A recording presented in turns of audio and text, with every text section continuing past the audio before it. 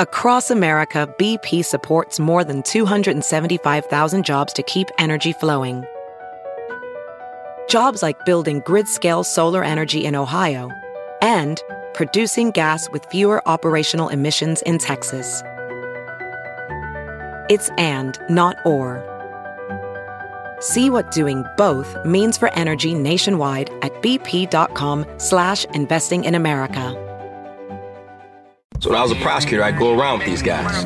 We raided crack houses and busted up gangs. This apartment complex over here, it was bad. Sorry, my internet was on. Turn that down. Oh, my God, Richard Irvin. I think he's going to win, D. I really do. I believe he's going to win the Republican nomination. Oh, okay. I mean, money talk. 50 mil, baby. 50 mil. Yeah, without a doubt. He's winning that Republican nomination. He's a Republican. Like, I like the fascism stuff, but I think I'll go with the rich guy. That is correct. Oh, Darren Bailey, don't agree with that. You're running. Yeah. Oh, God, here comes the COVID. Oh, boy. Brother. Hey, everybody, your Ben Joravsky Show for Wednesday, June 1st is brought to you by SEIU Healthcare, Illinois, Indiana, the Chicago Federation of Labor, the Chicago Teachers Union, and Chicago Reader. ChicagoReader.com for all things there is to know the city of Chicago, where to go, what to do, what to eat, what to drink, what kind of pot to smoke, and so much more, including columns from our very own Ben Joravsky. Chicago Reader, ChicagoReader.com. And if you want to help out this program, you can. ChicagoReader.com/Joravsky. JORA, V as in victory. SKY.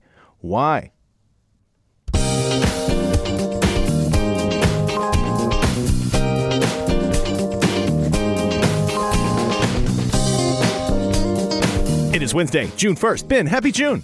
Yeah, happy June. Is it June 1st? Yeah. Oh, my God. Happy June, D. And this is the Ben Joravsky Show.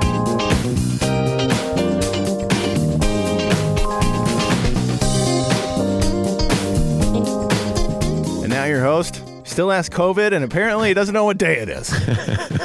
We're in trouble, gang. Chicago Reader columnist Ben Joravsky. Don't make me laugh. We're calling this Don't Make Me Laugh Wednesday, and here's why. Because every time I laugh, I start gagging and gasping. COVID's no joke, ladies and gentlemen. And yet I plow on. And yet one show after another in pain, okay? Hey, I'm like Michael Jeffrey Jordan in the flu game. Game 5, correct, D? Yes, you're similar to an athlete playing basketball. Anyway, by the way, people are going, it's Monday, where's Monroe? I mean, it's Wednesday, where's Monroe? It used to be Monday with Monroe. Monroe has to go to the dentist, ladies and gentlemen. Something about a root canal. I don't know. Those are no fun. Those are never fun. Yeah, poor guy. Just go. Okay, just go. So LeAlan Jones will be here, and Kina Collins will be here as well. We've already sent the message out to Kina Collins. Looking forward to talking to her. Actually, I'm going to mention this when this is an opportunity to mention this about twice. But Kina Collins, Leticia Wallace, and I will be doing a Indivisible show. I love doing these Indivisible shows that the impresario Lenny Mana Hoppenworth has set up. I call her the impresario because she's like behind the scenes making things happen. So Leticia Wallace, everybody knows, good friend of the show, was state rep from Rockford, ran with Danny Biss as his vice president, his lieutenant governor, and I voted for that ticket. Dennis makes fun of me all the time for having voted for Danny Biss. More Dan Biss than, I know, because you love Leticia as well as I do. Yeah, she's awesome. So anyway, she's now running for Congress, and Kina Collins is running for Congress as well in the 7th Congressional. So we're really looking forward to that show tonight, Indivisible show, and Kina Collins has joined us. Now we're going to talk a little bit about it, but let me just get this out of the way, Kina, before I bring you on. And I've been thinking a lot about my beloved Dems. Been a Democrat my entire life. Kina Collins has heard me on this story, tell this story many times. I've been a Democrat my entire life. There was never a time in my life when I wasn't a Democrat. And I'm one of those Democrats that goes, well, I'm kind of an independent. I can't remember the last quote unquote independent I voted for. I really got to think about that. Governor Rich Whitney, the Green Party candidate in 2006 gubernatorial. But I'm a Democrat. I look to the Democratic Party. That's the party that I expect and anticipate to deliver on the New Deal promises of FDR. That's kind of that's the standard. And I just watched over my entire adult lifetime as my Democratic Party, my beloved Democratic Party, has allowed itself to be bullied into moving right. And then they actually believe the worst things that the Republicans say about them. And more to the point, they think there's a distinction between themselves, corporates, neoliberals, whatever you want to call them, the Bill Clintons of the world, the Rahm Emanuels of the world. They think there's a distinction between themselves and what? The real Democratic voters. They like think they're better than the real Democratic voters. And this is, of course, a never-ending sense of frustration for me. So it's always encouraging for me when there's progressives, lefties, whatever they want to call themselves, who are running just without apology for that sector of the voting population. And I appreciate them tremendously. And I'll be talking to two of them tonight, Leticia Wallace and Kina Collins. And we'll be dropping that as a podcast sometime next week. So without further ado, Kina Collins, welcome back to the show. Amy J, great to be back. Hey, Dennis, great to see you. Whenever Ben Jarofsky calls, I answer, and I'm so happy you're going to be on the Indivisible call tonight moderating. It's going to be a good time. It's going to be a good time, Lynn. I don't know how well you know Leticia Wallace, but she's got a lot to say. She was on the front lines in Springfield in many a fight, and probably Leticia Wallace is she's my sorority sister. We know each other very well. Did not know that. I was not a member of that sorority, ladies and gentlemen. All right, Kina, we were talking today, and I just would like to carry on a little bit of that conversation, just give a sense what we'll be discussing tonight, because you said a lot of insightful things that woke me up, got me out of my COVID funk. Thank you for doing that. And mainly you were talking about being a Justice Democrat running against the party, so to speak. And by the way, if you should prevail in your primary against Danny K. Davis, you will watch in amazement the 180 as all these party leaders who worked against you. That's the sound of a car turning around. Coming back to join you. I've seen that happen in Chicago politics for a long, long time. But anyway, talk what it's like in terms of fundraising, in terms of being up against the powerful of your party when you're running against an entrenched incumbent like Danny K. Davis. I want progressives to know there's a lot of reasons for people to feel disillusioned, because we have seen candidates and elected officials run on one thing, say one thing, and then once we do the sweat equity to get them elected, they do a complete opposite of what they ran on. And so we cannot be gaslit in this moment. In this moment, we need disruptors, and we need to double down on a lot of what the progressive space and movement work has been talking about. And one of those things is fighting on the front lines of these protests, writing legislation in the public policy rooms, and yes, us getting elected to these offices. Now, my situation is unique because I've lived in this district my entire life. I tell people that Congressman Davis has been my representative since I was 5 years old. Grew up in the South Austin community, still live in South Austin. And now my nephew is going to be 8 years old tomorrow, and Congressman Davis is still the congressperson.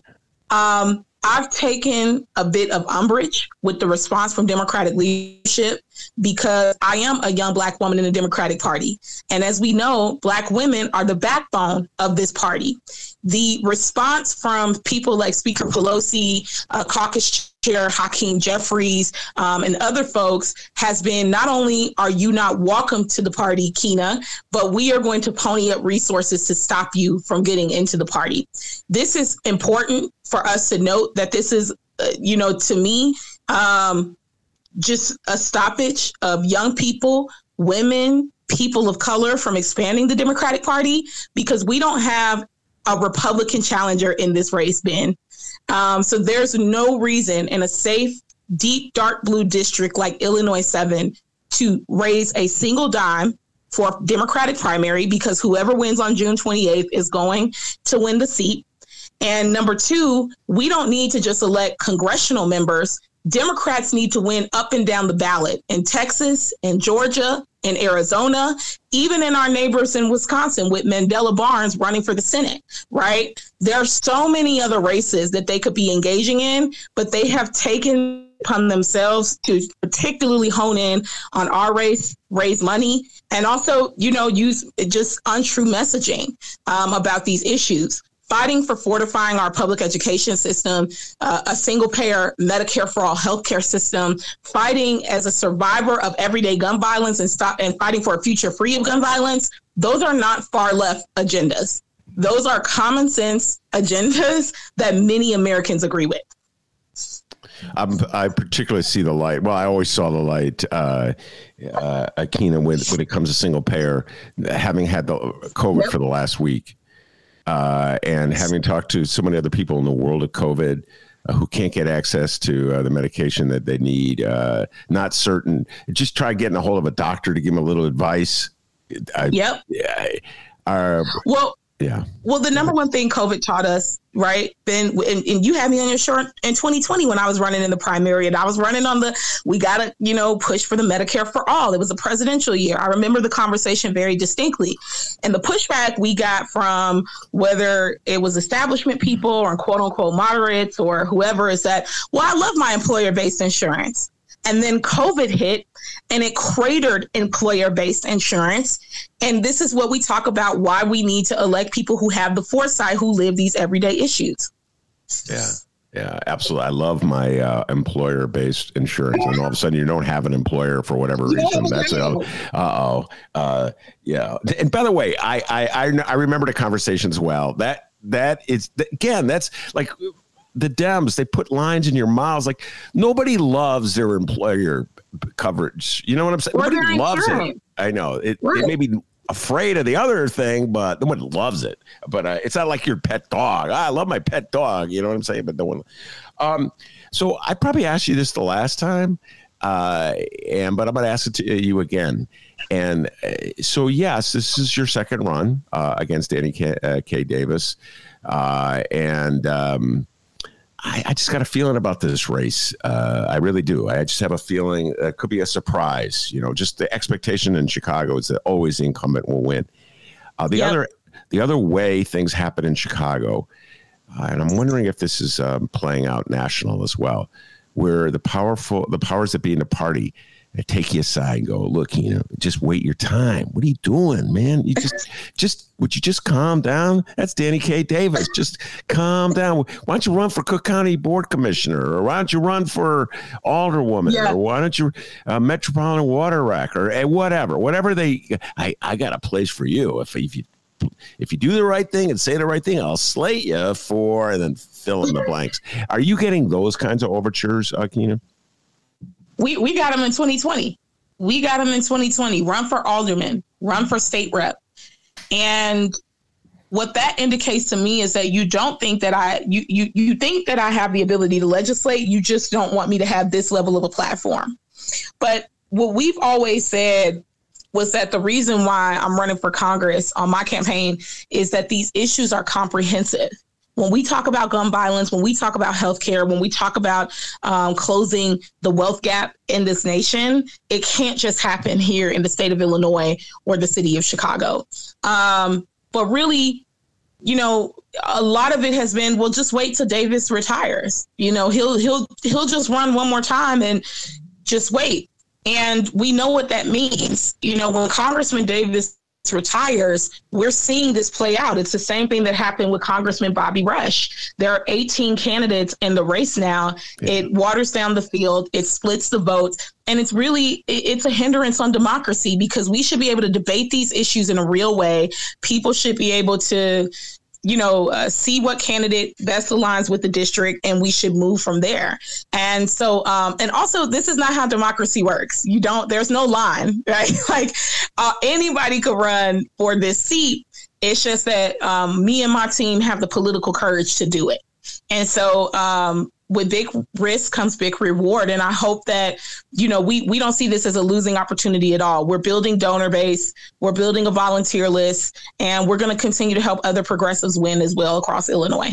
Well, let's talk about the country. Yeah, I was about to say other progressives running for Congress, Justice Democrats running for Congress in districts throughout the country, and in the Pittsburgh area, in Texas, Cisneros, Lee. Talk a bit about your alliances with these. Almost all of them are women. As I just rattled them off. Talk about your alliances with them. Go ahead. I'm really proud of this Justice Democrats slate that was put together in this primary session. I think they really understood the assignment that if Democrats truly want to be the party of the big tent, then we have to stop the hemorrhaging of young people, people of color, women, those from working class backgrounds who could come forth and talk about the real issues. And so, Jessica Summer Lee just won her race in Pennsylvania 12. She's the first. She is poised to become the first Black woman in the history of their state to emerge in the delegation. And then Jessica Cisneros just came off of her runoff, and she's down 170 votes.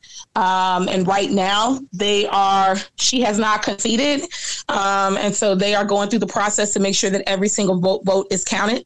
But what I could tell you is that Summer Lee and Jessica Cisneros, who have both ran fierce and brave progressive campaigns, are now all eyes on Illinois and our June 28th primary. They are helping us fundraise. They are getting out to their volunteers, and they're helping us build an infrastructure so that we can have a historic win here in Illinois 7. Kina, when you go up against a powerhouse like Davis, Congressman Davis, and that's Danny Davis, not Rodney Davis. We have 2 Davis congressmen in the state of Illinois. You're going to go up against the power of Nancy Pelosi, the power of Hakeem Jeffries. You mentioned them already, and all the advantages of incumbents. In terms of campaign contributions, how much money are you running against? Literally, has been poured into Danny Davis's campaign. Do you know? Well, we know that he has over $500,000 cash on hand, and within the last 72 hours. A PAC has poured $125,000 into what we call independent expenditure, which means that they can run TV ads or digital ads or, what have you. And so our primary is still 27 days away. So there's a lot more money that could be spent and pumped into this race from this point on. And really, we overall have out fundraised Congressman Davis with the most small dollar individual donations, nearly 10,000 small dollar individual donations to the campaign. And, we're doing the people power. We have over or near 1,000 volunteers signed up. Over 100 of them are active every week, knocking doors, making phone calls, postcard writing. And so I think big money is not going to win this race. Big organizing is. But it is important, for the progressive space to say that the way that we win these races is organized people and organized money. And so we need to make sure that we're keeping that momentum going. But yeah, he has PACs that are run by Democratic leadership. He's accepted corporate PAC donations from BP, ExxonMobil, pharmaceutical companies. And so that's what we're running against. I have accepted 0 corporate PAC dollars. And I refuse to, and we've been able to out fundraise him. All right. I will close with one last question because my next guest, LeAlan Jones, has joined us, and I'm going to bring him on in a little bit. But Kina and Collins, just want to repeat one more time. Kina and I and Leticia Wallace will be doing a show tonight. We'll be recording that show for Indivisible, Illinois, but we will be recording it and dropping it on our podcast, our humble little podcast on Monday. So just want to urge everybody to check that out. You can find all the information you need to listen to the live show by just Googling our names and Indivisible. If not, just wait until Monday and we'll drop the show. I don't want people to leave this conversation, Kina, thinking that you're only critical of the leadership of the Democratic Party. everybody who listens to my show knows I'm ripping MAGA 24/7 generally. I feel a tremendous amount of concern and fear about where our country is heading. And this Republican gubernatorial primaries got me scared here in Illinois, because I have a feeling that MAGA could take control of Illinois. So just a few words that your attitude about the MAGA threat in our country right now. Go ahead, Kina. I mean, I'm a young Black woman from the west side of Chicago. White supremacy has always been a problem here in the United States of America.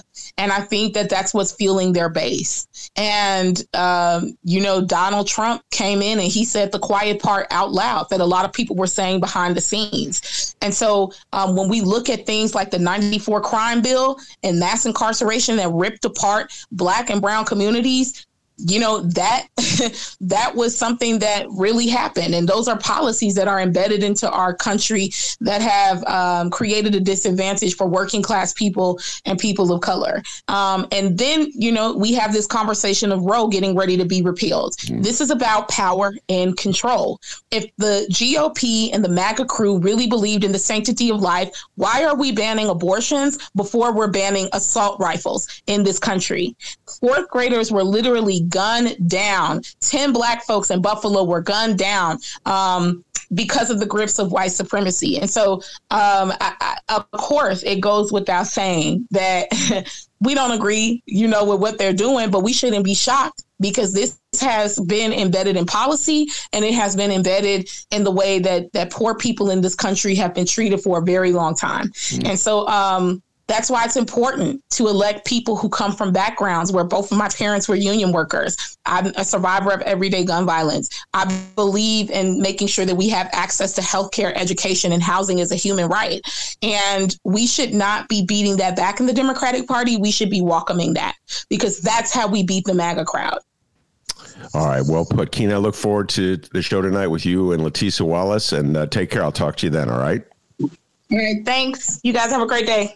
Very good. That's Kina Collins. She's running against Danny K. Davis for Congress in the 7th Congressional District. I'm going to shift gears and bring on LeAlan Jones, good friend of the show. LeAlan Jones, a little to the left of me and Kina Collins, I would say. He was maybe more to the right, then. Maybe more to the right. Maybe these days he's more to the right. But back, and I was, LeAlan, I was trying to think the last time I voted independent. I don't know if you heard that part of the conversation with Kina Collins. She's running against Danny K. Davis in the Democratic primary for the 7th Congressional. The winner has no opponent in the from the Republican side. So I'm trying to think, is there anybody running as a Green in that district? But whoever wins this race will be the next congressperson from the 7th Congressional District. And then I was trying to recall the last time I voted for an independent, somebody who was not affiliated with the Democratic Party in a general election. Rich Whitney, I believe, was in 2006. I want to say I voted for you in 2010, was that when you ran as a Green? But I may have been scared into voting Democrat, and so I apologize for not having voted for you. Probably should have voted for you. I appreciate your candor. Yeah, I mean, it would be easy to say, yeah, I voted for you, and of course, there's no real way to. I understand. I get it. Anyway, so before I move on to what I really want to talk to you about crime in Chicago and Cam Buckner's plan for Chicago. Cam Buckner, of course, is the state rep from the South Side. He may be your state rep, LeAlan Jones, who's now running for mayor, and he just released his plan. Do you have any thoughts about the changing of the guard? Potential changing of the guard? You have the 1st Congressional District where there's like 20 people running, I forget how many, to replace Bobby Rush. And then you have Kina Collins doing it the old-fashioned way, actually challenging the incumbent. You know what I mean? It takes a little guts there as opposed to just waiting. Like everybody else in Chicago politics, they wait for the king or queen to leave office, and then they all run. Do you have any thoughts about the changing of the guard? You've been around for a while. Your thoughts? I don't really know if it's a changing of the guard. I mean, I think it's good political theater. But when you look at the general landscape of what they're politicking about, these are some really difficult challenges that we're dealing with. When we take into consideration what happened, down in Uvalde, Texas, what happened in Buffalo, what happened in Chicago over the weekend. and what happens in Chicago when it gets warmer. So, I appreciate the fervor for democracy, but the real challenges are really, seeming really, really insurmountable when you look at that these things that are core to, what our country is about when it comes to gun violence, and when it comes to democracy. All right, well, let's talk about those two things, gun violence and democracy. More and more in my mind, the two are intertwined. And this is me speaking, get your response. I've talked about this and I've written about it. To me, it's the gun cult. MAGA has become a gun cult. And our country, in many degrees, has become a gun cult. People worship guns. They love the power they get from a gun, the power that just securing and owning that gun gives them, the sense that you will always be vindicated if you shoot the other person. That somehow or other that power makes you secure and safe. I think it's a form of madness. LeAlan Jones, I think it's been embedded in our culture for about as long as I can remember. We've never done anything about it. We ignore it. And now we're seeing it played out literally, as you said, on a daily basis throughout the country. City of Chicago, it was almost like routine shootings with a summary on Tuesday of how many people were shot, and then we go on with our life.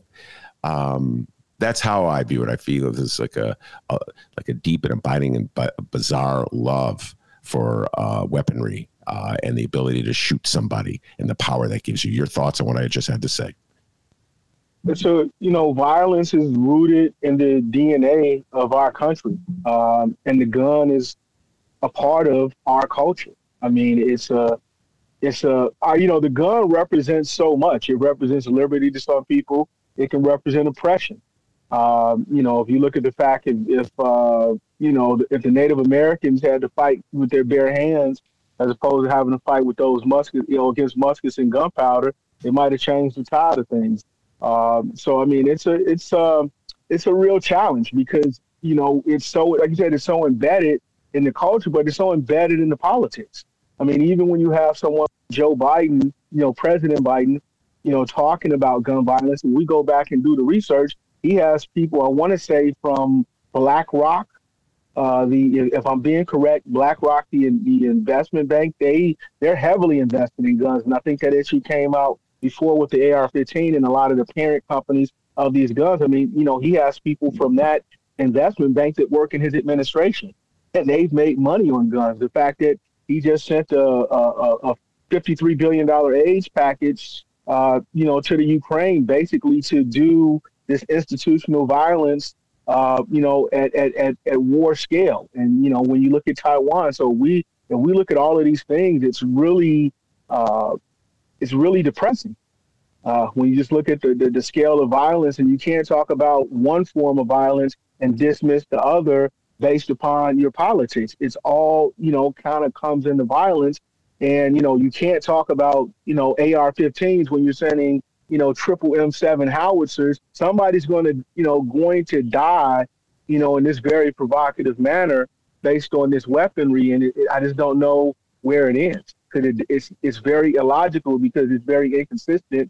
And a lot of people, thrive in consistency within this state of chaos.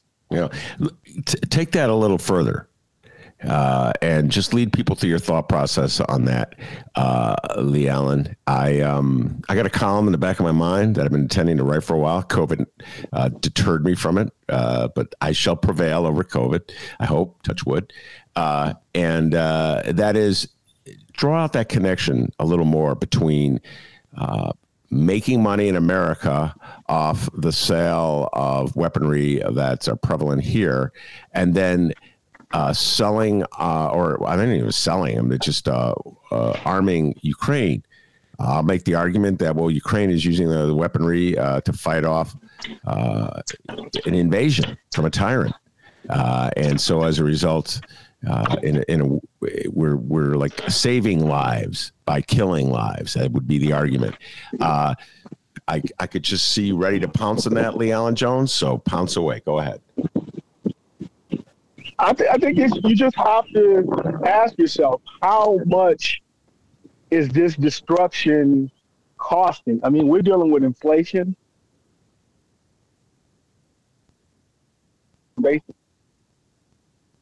But yet we're still fully funding this chaos and violence.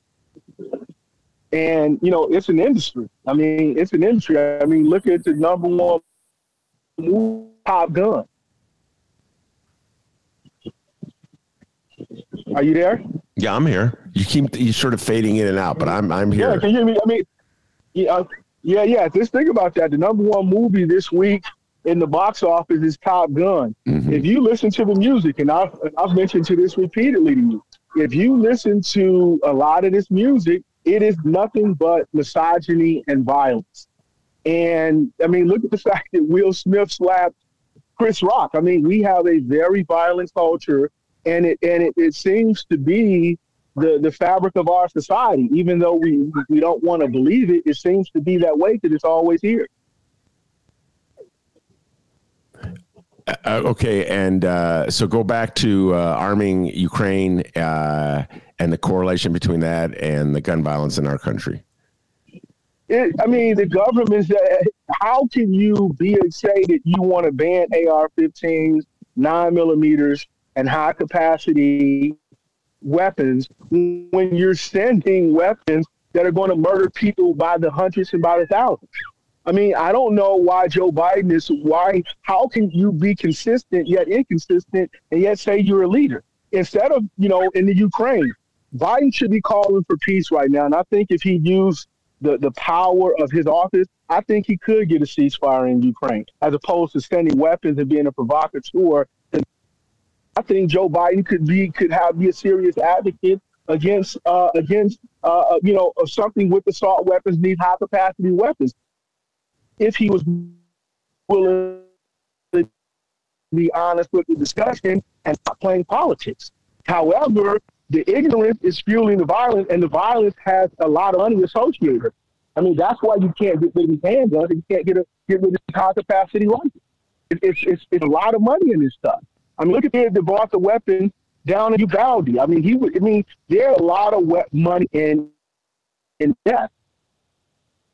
And somebody has to call that out and have the courage to say so, because a lot of these plans dismiss the fact that there's a lot of a great deal of resources wrapped up in death in our society, and somebody has to address it. Yeah. By the way, I just have to point out that riff you went off about Top Gun, which I have not seen, and I don't know if I will see it. I don't think I saw the first one, LeAlan. I have a confession to make. I can't remember. All those Tom Cruise movies from the 80s sort of come together. But Gabe Kapler, who's the manager of the San Francisco Giants. Yeah, you never saw the first one. You got to think about it. What was Top Gun about? Do not know, because I didn't see it. So what is it about? Yeah.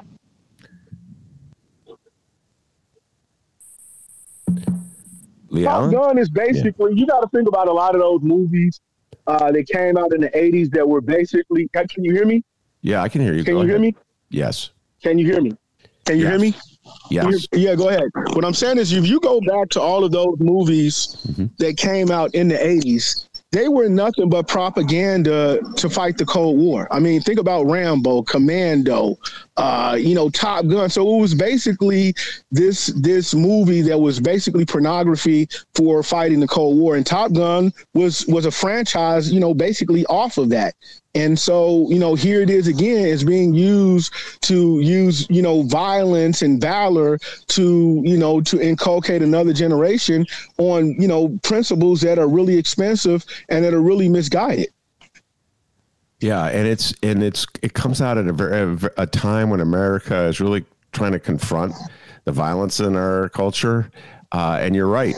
I've not heard or seen a lot of people draw the correlation between the celebration of Top Gun and the violence that's going on in America today until you just did it right now. Someone on the far left or right, wherever you are at these days. Nobody wants to address it because it's what fuels the ability for it to be subconscious, where you can just do it. I mean, think about what's going on. The fact that we've completely forgot about what happened in Afghanistan for the last 20 years. We completely forgot about Afghanistan and the fact that, we've done this thing before. But the violence is so prevalent and so seamless that you can go from one violent, expensive paradox to another violent, extreme paradox and basically have no questions to challenge how can this just be so consistent, yet inconsistent, but yet consistent. It's an oxymoron. Yeah, by the way, whatever you're doing, keep doing it because you're coming in loud and clear, LeAlan Jones. So just keep that wherever you have hit this sweet spot, just keep it because you're coming in loud and clear. I heard absolutely everything you said. I'm going to repeat what I was going to say. Gabe Kapler, who is the manager of the San Francisco Giants, announced he was going to do a protest. I was just so upset about the violence in our country. And he just said, I'm not going to participate in the ceremony at the outset of a game where we stand for the national anthem in a public way because I just don't think our country's going in the right direction on this. And he was reflecting that standing for the national anthem, there was a moment of silence for the victims, the kids who were killed in Texas. And then they played a Metallica's version of the national anthem, which is kind of an angry, militaristic sound. And he goes, where are we at? It's almost, what's that song by the Rolling Stones? The Devil's, Sympathy for the Devil. Sympathy for the Devil. That's exactly what this is.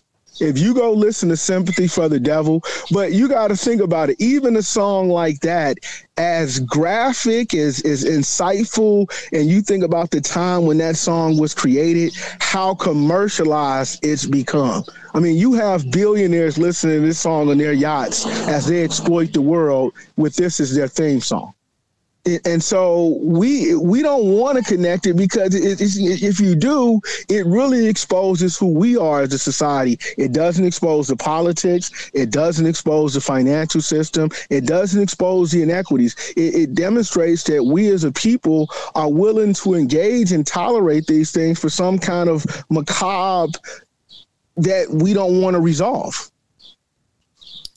All right, let's bring it down to the local. And as an assignment for the show, I asked you to read Cam Buckner's prescription for what he would do if he were elected mayor for crime in the city of Chicago. And I know you dutifully read it. And your general thoughts about the future of Chicago if Cam Buckner is our mayor. Go ahead. I really don't. I mean, I respect Cam on a lot of levels. Like I said, I've known Cam since he was in high school. He played for a great man at Morgan Park High School and Leslie Spurlock, who's a frat brother of mine. And, I think the world of Cam. But, when you start looking at, jumping for these seats, you just got to ask yourself, what are we doing in the positions we're in? I don't think the mayor of Chicago has any more power than the state rep at this point. I think all of them are basically playing cards with the same hand, no matter what the executive title is associated with it. So, as I read through his plan and I think about his candidacy with all the respect and admiration for Cam as he makes this initiative, in his career, it sounds a lot like the Amara Enya candidacy of, 3 years ago. And so I just don't know how to take any of it serious because I don't think that demographic reaches across the boundaries where even a cogent plan that he put out there has any real form of doing anything that, Lightfoot or Emmanuel could solve. So I think it's kind of Pollyannish. I like the fact of what I heard about the fact that he wanted to look at, dealing with a lot of these crimes that are starting in social media and starting online and dealing with that in some kind of way, because that has transformed how we have to look at criminal justice.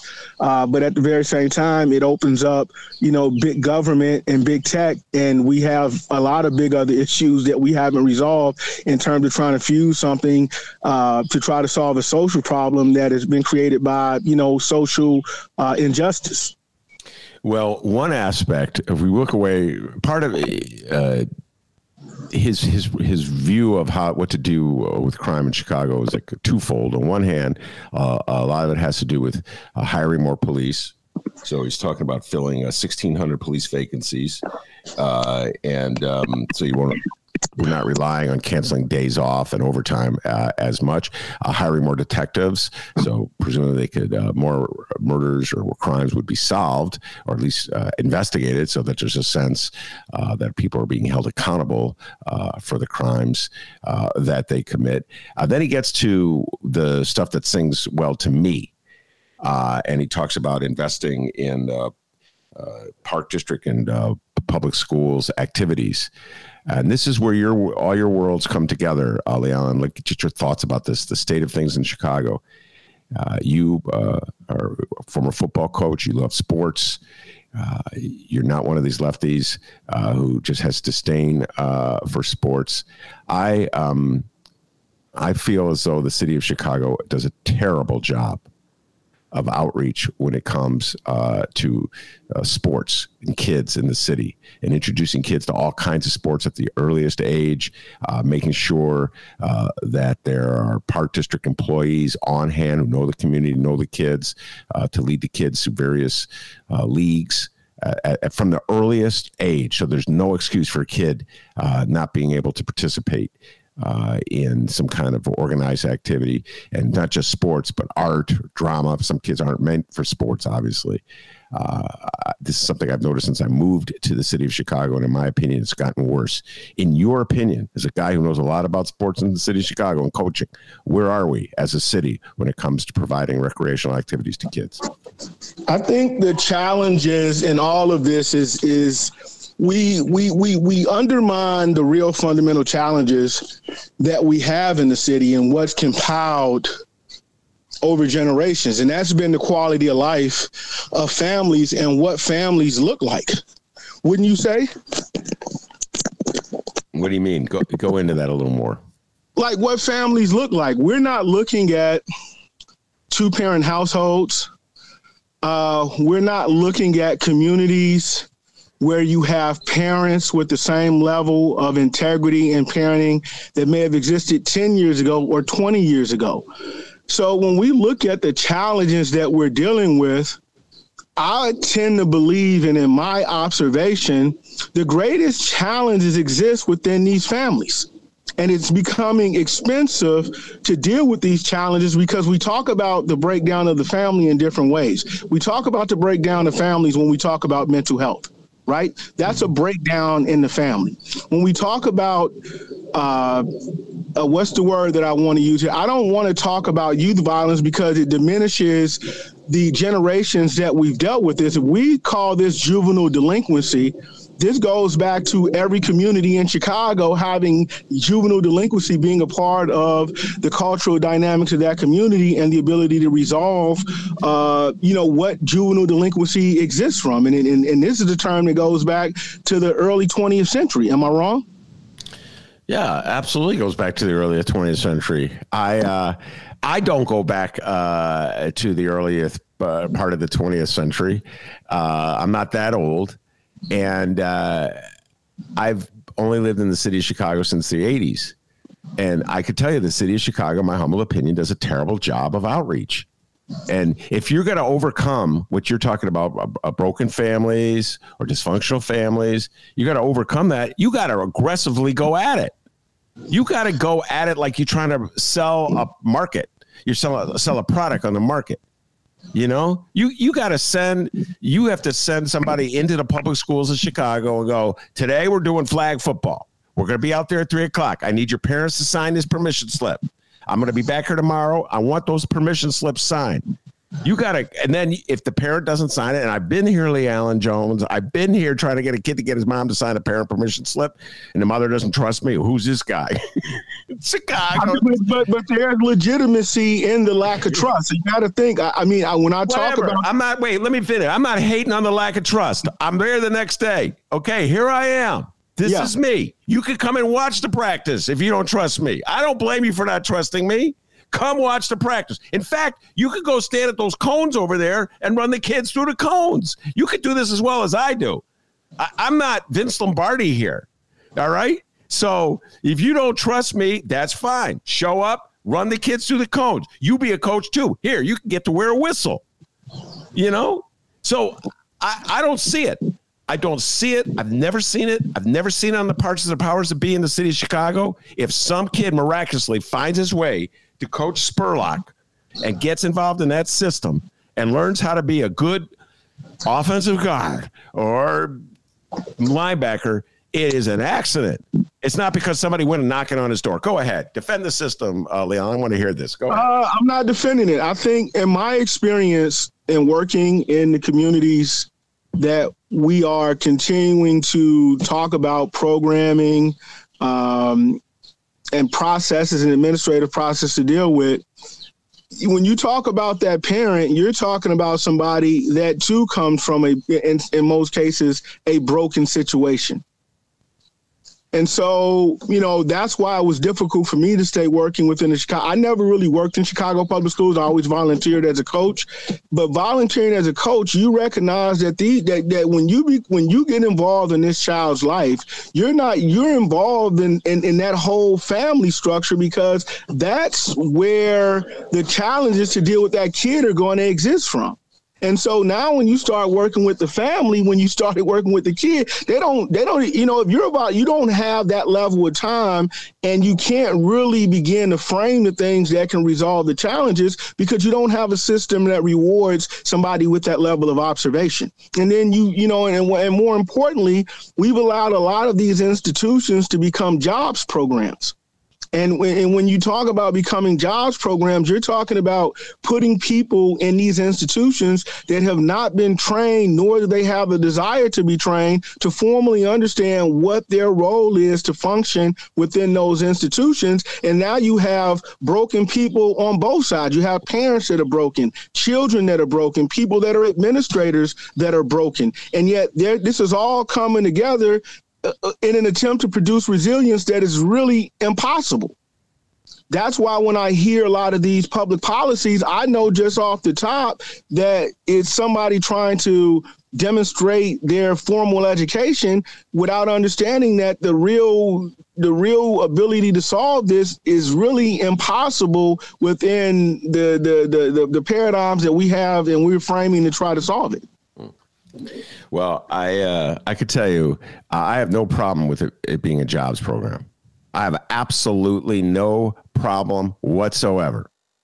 And I don't understand. We're spending all this money for a casino, and then they brag about, well, it's going to create jobs. So somehow or other, in the minds of the people of the city of Chicago, a job working at a casino is more valuable than, let's say, a job coaching a kid.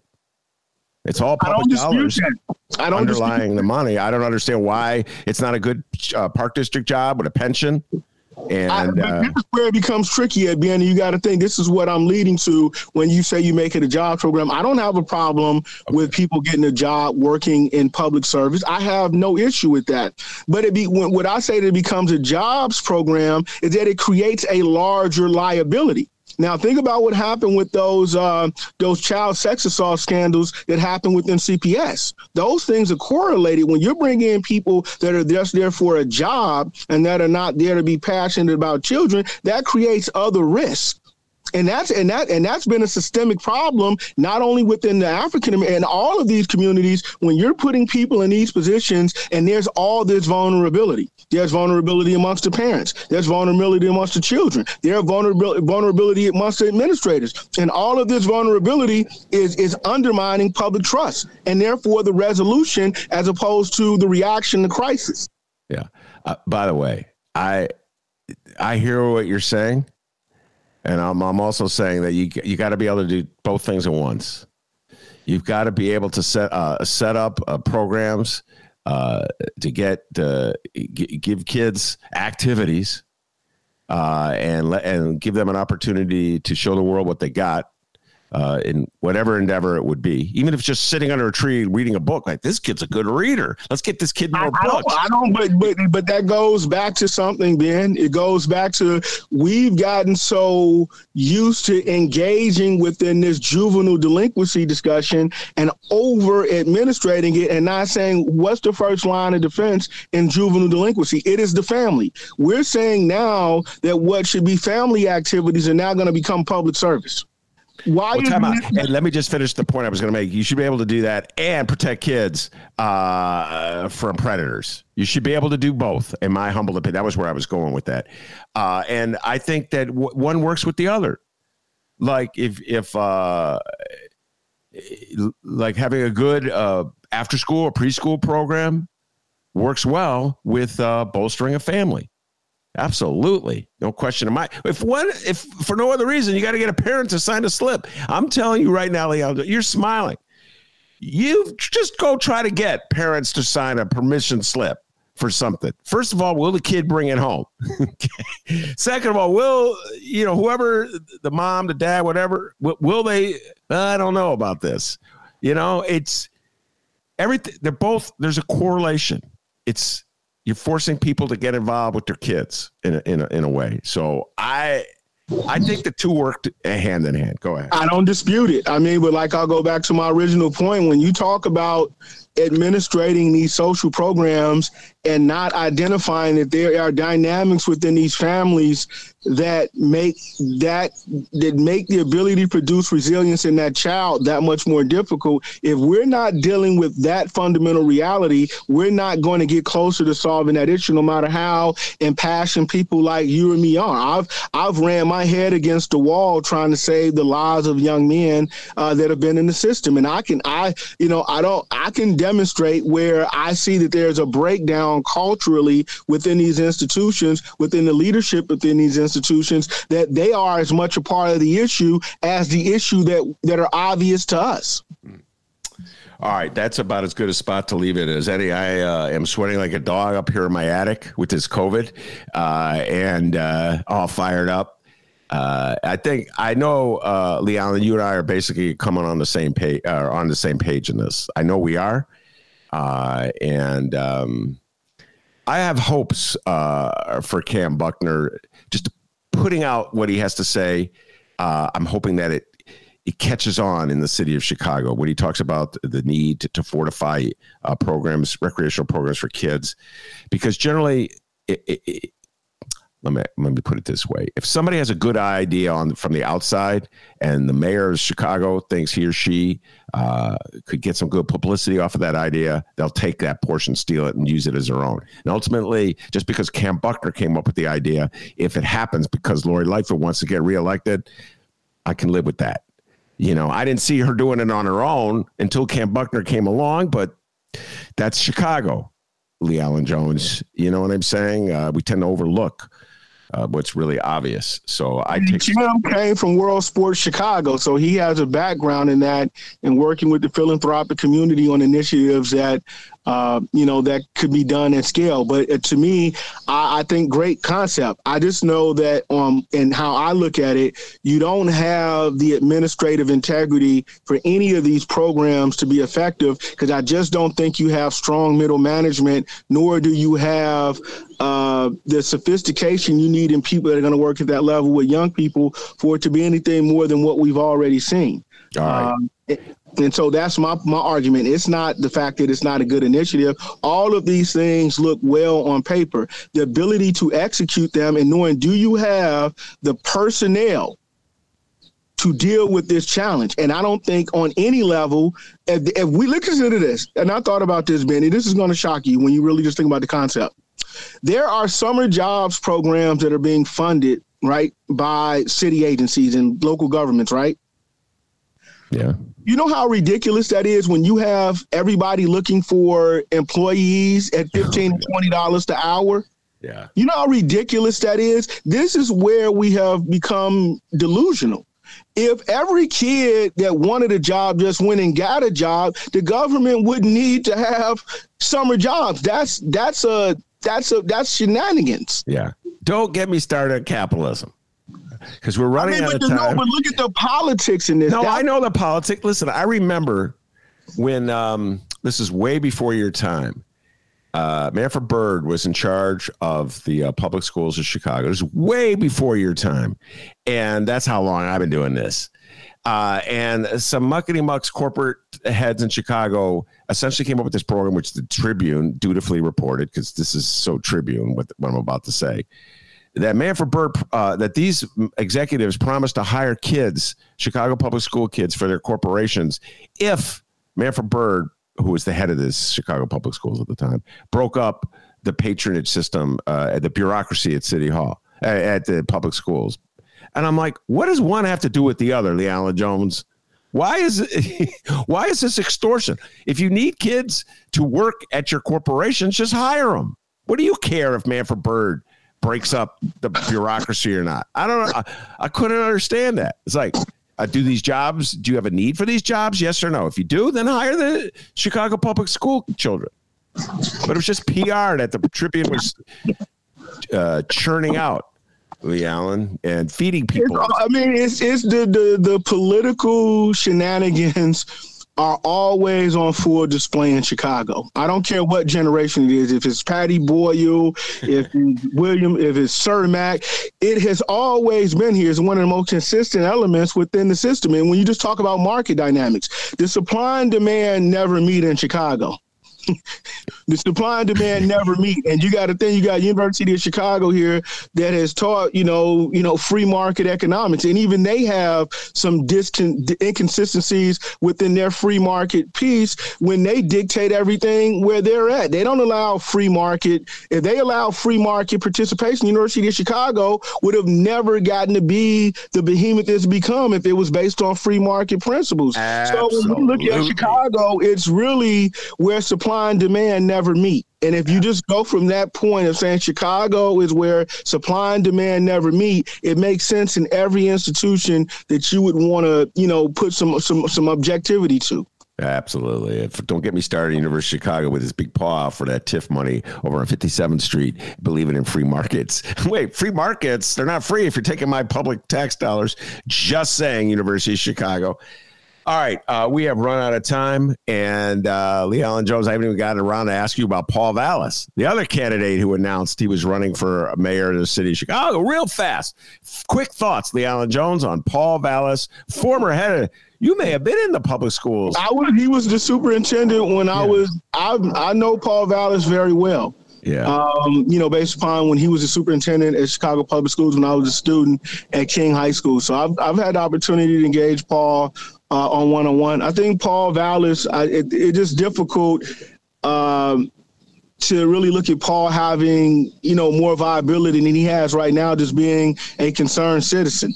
I don't know what he can't do with his many years in government, and I'm pretty sure private sector contacts, that he can't do something outside the sphere of government to make the impact that he's believing he needs the fifth floor for. I really just don't know why he hasn't been able to put himself in a position like Arnie has, and having some type of corporate philanthropy allow him to institute what he believes is a better process for education, for public safety, for social inequity, and a lot of the things that are on his platform. I don't think he needs the fifth floor to do that if we're looking at supply and demand, because there is a demand, there is a supply, and I don't know why people need the politics to continue to align supply and demand. That politics is not meant to bring supply and demand into order. It's meant to create the chaos that it exists in. Well, to probably answer your question, you have to go into the psyche of Paul Vallis, and to do that, you have to consider this. He's a little older than you. He came of age when Richard J. Daley was the mayor of the city of Chicago, the ultimate king who ruled the city. I think it's somewhere in the back of his mind that's always been his dream, and he's determined to do what he has to do to achieve that dream. He wants to be the I went to public schools, but that sounds sort of like, what's the whale, what's the Moby Dick? It sounds kind of like Moby Dick. He's chasing the whale. Yeah, he's chasing the whale. Captain Ahab. And he doesn't look out. That whale will swallow you. All right, LeAlan Jones, thank you very much. And I also want to thank Kina Collins for coming on the show. She did a great job as well. And I remind everybody, I will be hosting a show with Kina Collins and Leticia Wallace tonight. We'll be talking Democratic politics, primary politics, the future of the Democratic Party. Leticia Wallace is running for Congress in the 17th Congressional District. And Kina is a candidate here in the 7th. Very good. Thank you very much, LeAlan Jones. Also want to thank the man, myth, the legend, the pride of Joy of Alton, Illinois, without whom the show would be possible. And as LeAlan will tell you, back home in Alton, they call him Dr. D, and the D stands for DeMarvelous. Give yourself a raise. Take it out of petty cash. Take care, everybody. Get well, Ben. I will. I'll try. Well.